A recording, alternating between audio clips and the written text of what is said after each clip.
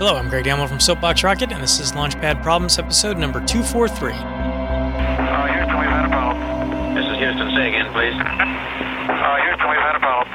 Your problem today is to choose a color for your work.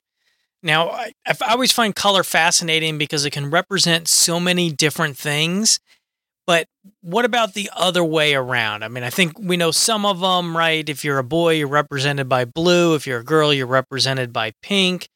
Some of that's changing. Envy is represented by the color green. So what things in your life can you give a color to that haven't already been defined by a color? Rage is red. Where that came from, if it was rage first or red first, who knows? But think about take the one example of your work or different tasks in your day and what color represents those. What is it that you think of? So for me, I do innovation work, and I was thought about this, and I give it the color gray.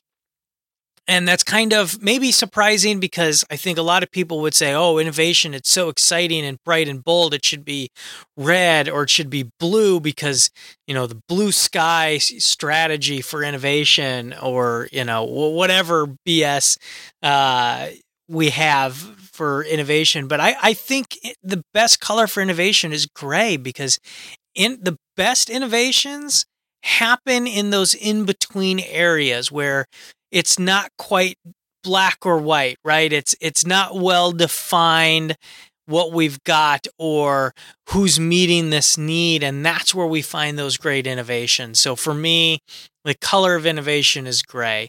Let me know what you think. Let me know on Twitter at SoapboxRocket, or you can let me know via email, lpp@soapboxrocket.com.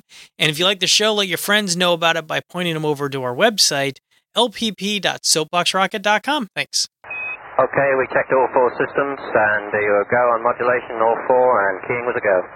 Roger, you're loud and clear here also. So with that in mind, or your color in mind, what signals are you sending your customers with the colors in your logo or your products or your presentations? Are you sending the right signals? How are they interpreting the colors? And you can think about this, if you look at a lot of food logos, there's a lot of red in food logos. KFC, Burger King has it, McDonald's has it. Yellow is also another popular color in there. So think about those logos you see every day and what you think about the companies based on the color, and then flip that around on you. What is your logo or your presentations telling your customers?